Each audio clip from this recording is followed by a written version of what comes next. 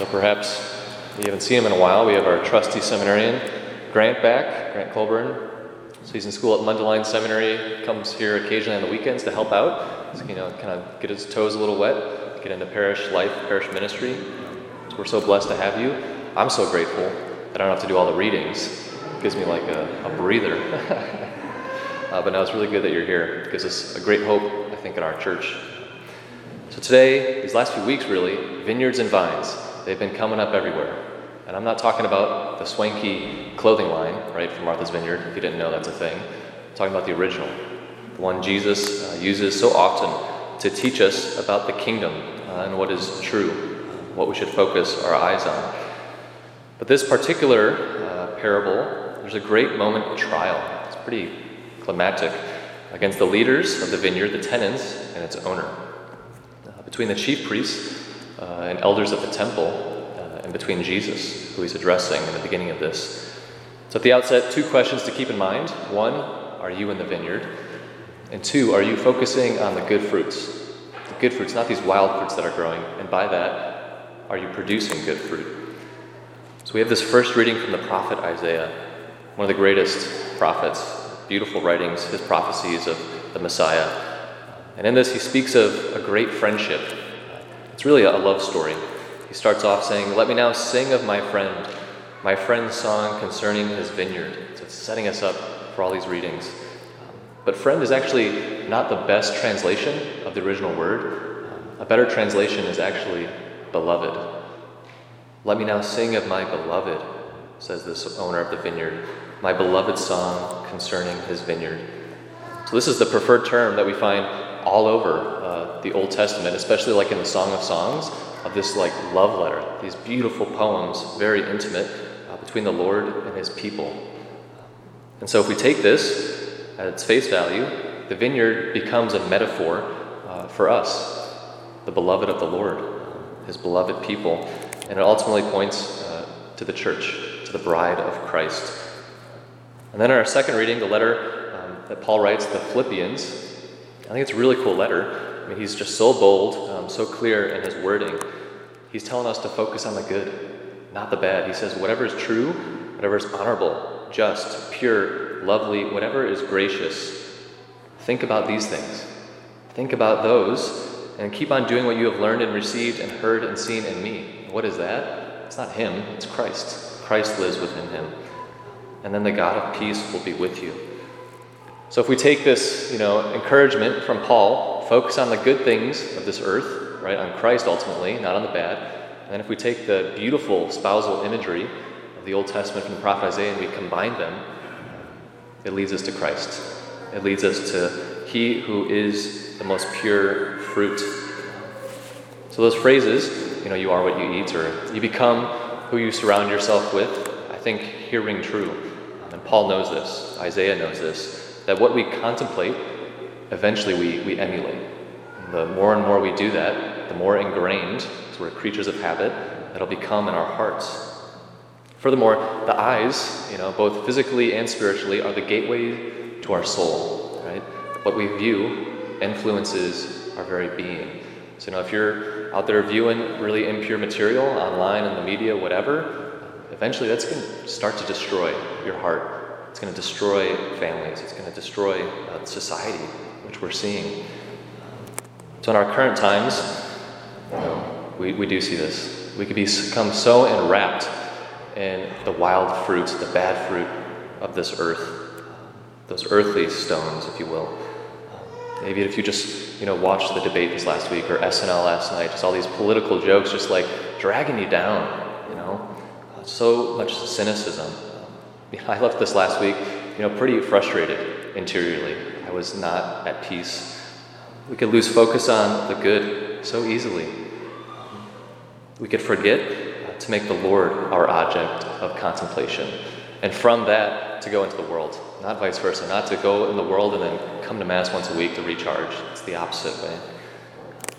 So for example, a couple nights ago, so I was kind of reeling from this last week, kind of like down in some muck, and I was in my day off in Rockford, visiting some really good high school friends. One of my best friends, for a long time, I was able actually to marry him and his wife. It was my first wedding. last year when I was a deacon. Deacons could do that. And so we're just sitting around the fire, having a great time, sharing stories. I hadn't seen each other in a while. And they start asking me, first few months priesthood, what's it been like? I just go off. It's been so beautiful. It's been challenging in ways I kind of imagined would come, but didn't know how powerful they would be. They're like, have you had a lot of weddings? I'm like, oh yeah, a lot of weddings. Father Goodell gave me a lot of those. And baptisms, I'm like, oh yeah, tons of babies. Big babies at this church, a lot of baptisms. Not big babies physically, but just amount of baptisms. I realized what I said there. And then he starts getting a little kind of coy about it. And I'm just like, what's going on? Why did they? It's great they're asking questions, but. And then my friend Zach eventually says, well, do you think mid-April you'd be down to do another baptism? And bells are going off in my head, ding, ding, ding, ding. I just am overwhelmed. I'm like, you guys are pregnant. And they're like, yeah, we're with child. And it just overwhelmed me with this joy.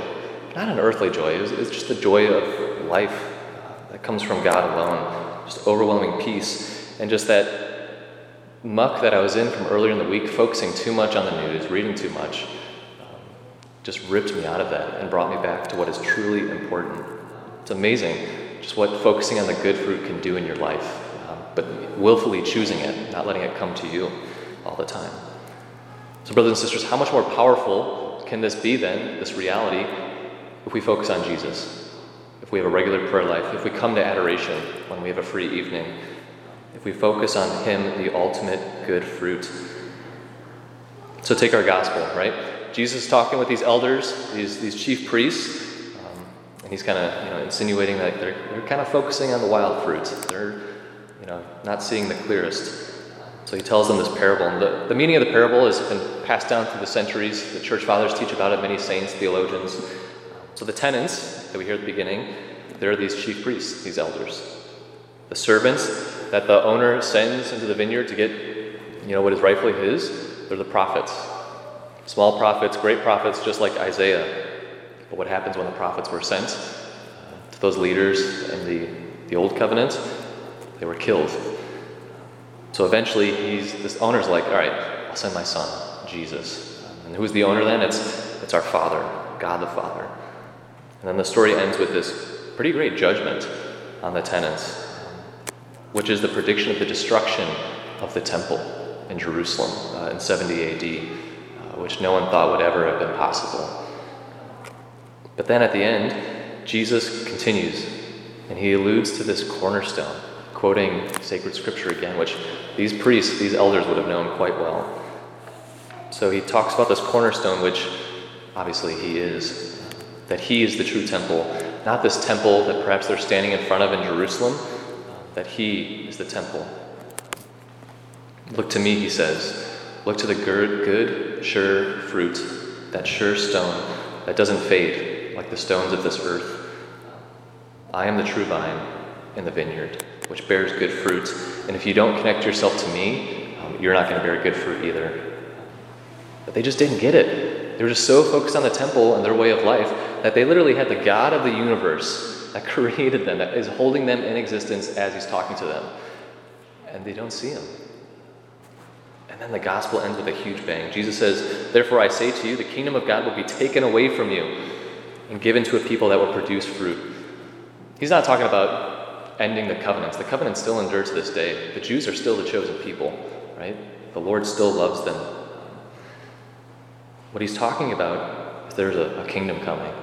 He's predicting his own death on the cross. And from that cross, his side was pierced and the church flowed forth.